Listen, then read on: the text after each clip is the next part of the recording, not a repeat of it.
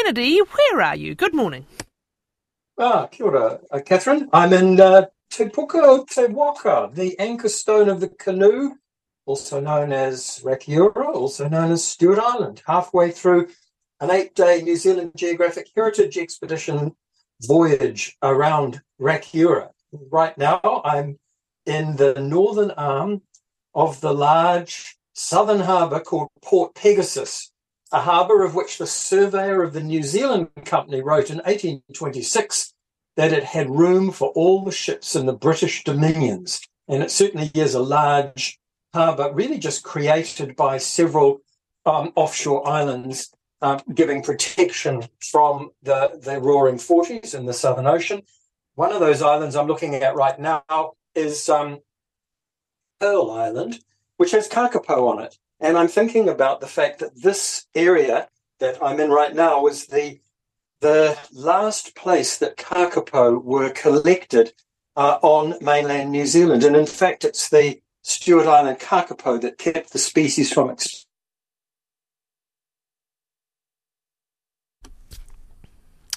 Extinction, I think, was that word. I was hoping it would turn up eventually, but I think we have to reconnect to Kennedy Warne, who is in the Rakiura, Stewart Island at the moment, specifically at Port Pegaus. Just reminding you... Yeah. Oh, he's back. Okay. Pick up. What happened? You okay. said... you said extinction, I think you were trying to say. Yes, kakapo. So they were collected from here and transferred over to Whenua Hou, Codfish Island, which has been a wonderful success story for kakapo. So just earlier today, I climbed up the track into the tin range, named for the fact that it's the only place in New Zealand where tin is found in any quantities. A short-lived tin rush broke out here in the 1880s and drew as many as 200 prospectors seeking their fortune in this wild, wet, windswept place. It was a case of unbounded optimism fueled by the bonanza mentality of striking it rich. There were dreams, in fact, that Stewart Island oysters, the famous bluff Stewart Island oysters, might be canned in Stewart Island tin. Well, that didn't eventuate. The rush showed initial promise, but the mother lodes were never found. Within 2 years of the initial tin rush of 1888, almost all the prospectors had abandoned the place.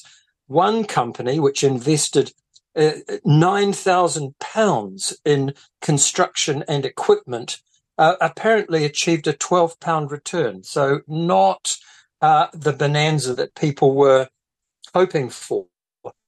Well, tomorrow, winds permitting, we'll take a short walk from the southern arm of Port Pegasus, Disappointment Cove, to Broad Bay, almost the southernmost beach in New Zealand.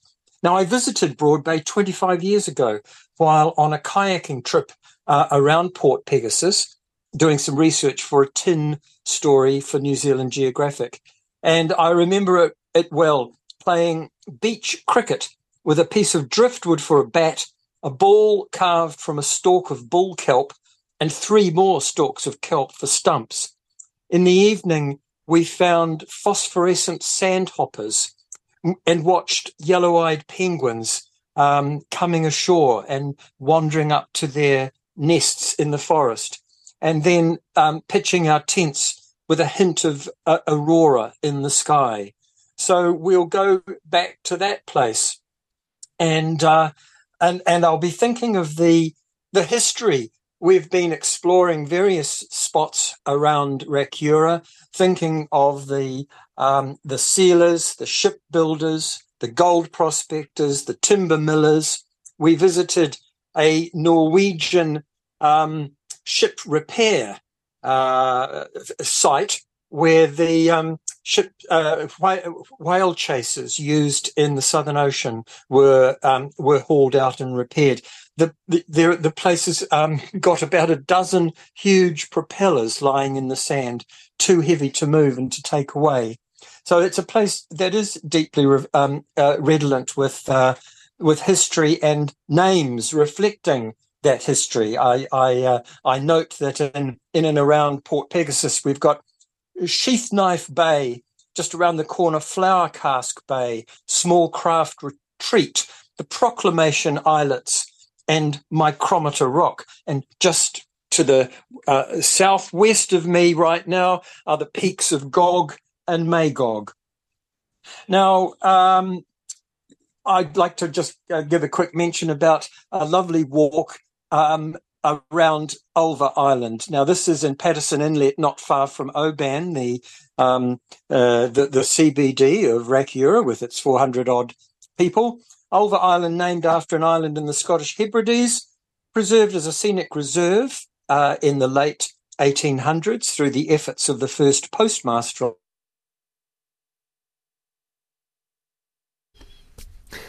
Come back, Kennedy. Come back. He's in Rakiura, Stewart Island. He's in Port Pegaus. And we're just trying to reach back and reconnect. And now a fully predator-free island, although not without occasional scares. There was a rat came ashore, I think, just last year, but they believe that they've trapped or contained that rodent. A lovely island where you'll see the lovely red-crowned parakeet, tieki. We were very blessed to see a tokueka, a kiwi, out in broad daylight, just shuffling across the path and then staying very still in the forest while we all had a good look, and then scuttling away into the undergrowth. Mohua, the yellowhead, what a precious little bird. And here it's able to survive, and because it's predator-free, and kaka, of course, swooping around and sit to the delight of guests. Rifleman, South Island robin, and glorious tall Rimu Miro totra, another old-growth forest. I learned something about the Miro tree. This was lovely. One of the guys at it told us about the Miro ink pot. If a hollow forms in the trunk of a Miro, either naturally or through the use of a tool, an axe or something, it will gradually fill with black stained water with the colour intensity of ink. The guide took a stick, dipped it in the ink, and wrote a note on the back of the leaf of muttonbird scrub. Now, this muttonbird scrub is one of the commonest trees around Stewart Island's coastline. Lovely, glossy green, leathery leaves, glossy on one side and suede-like greyish reverse. And that's the bit you write on. And the guide did indeed write on it. And apparently such leaves were accepted as postcards by the post office on Ulva Island until the 1950s. So you could scrawl your note to a friend, attach a stamp to the leaf and post it.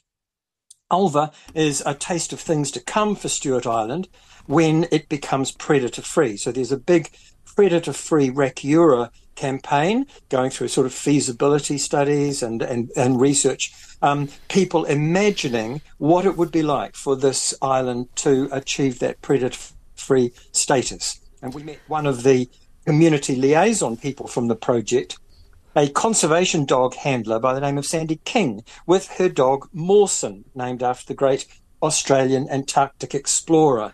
Her other dog, with the lovely name Detector Gadget, had the day off. And so Sandy showed us, put Mawson through his paces, hid something on the ship, and a bit of rodent bedding in a little tea strainer, and Mawson duly found there it. There you go. Wonderful. You've had another adventure. I don't know how many there've been, Kennedy, but good on you for getting out and doing it and giving us a little insight into it as well. Kennedy Warne speaking to us from Rakiura, Stewart Island, specifically from Port Pegaus.